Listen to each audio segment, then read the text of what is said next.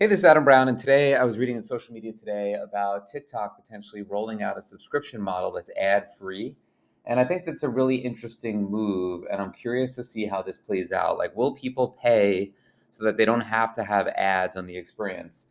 My experience is that TikTok is such a unique platform. There's just so much content on there. The algorithm is breakneck speed. I actually like the ads that I'm served up on there. I realize some people don't like to be tracked. Some people don't like it. It feels very Big Brother, and they might not want that. But I think it's very good at curating up things for me that I'm looking for, and it's good from a user behavior and just like a viable benefit ad, value add platform in my life. And so that's how I look at ads. I certainly wouldn't pay to not have them there.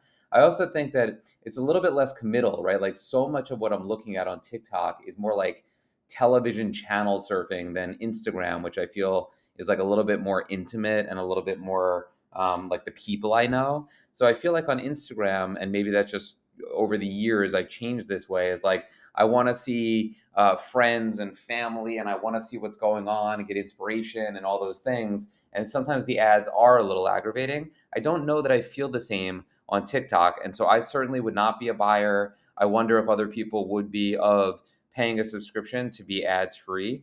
As I post this, I'm hoping that some people will give me feedback. Are you in? Are you out?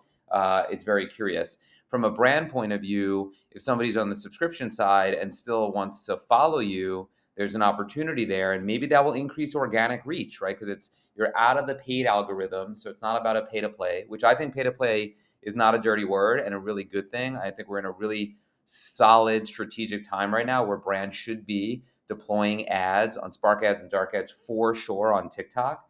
But if you go to a subscription side and that's curated out, and brands are still allowed to have brand accounts on there, just no paid, I wonder how that changes things. So I'm going to pay close attention to that. As this rolls out, I'm looking for feedback from anybody. Do they like it? Do they not? Is the brand experience different? Has it improved? Has it gotten worse? Definitely want some feedback loop on this one. Let's keep an eye out for a paid subscription on TikTok to stay away from ads. That's it for today. I'll see you on the field.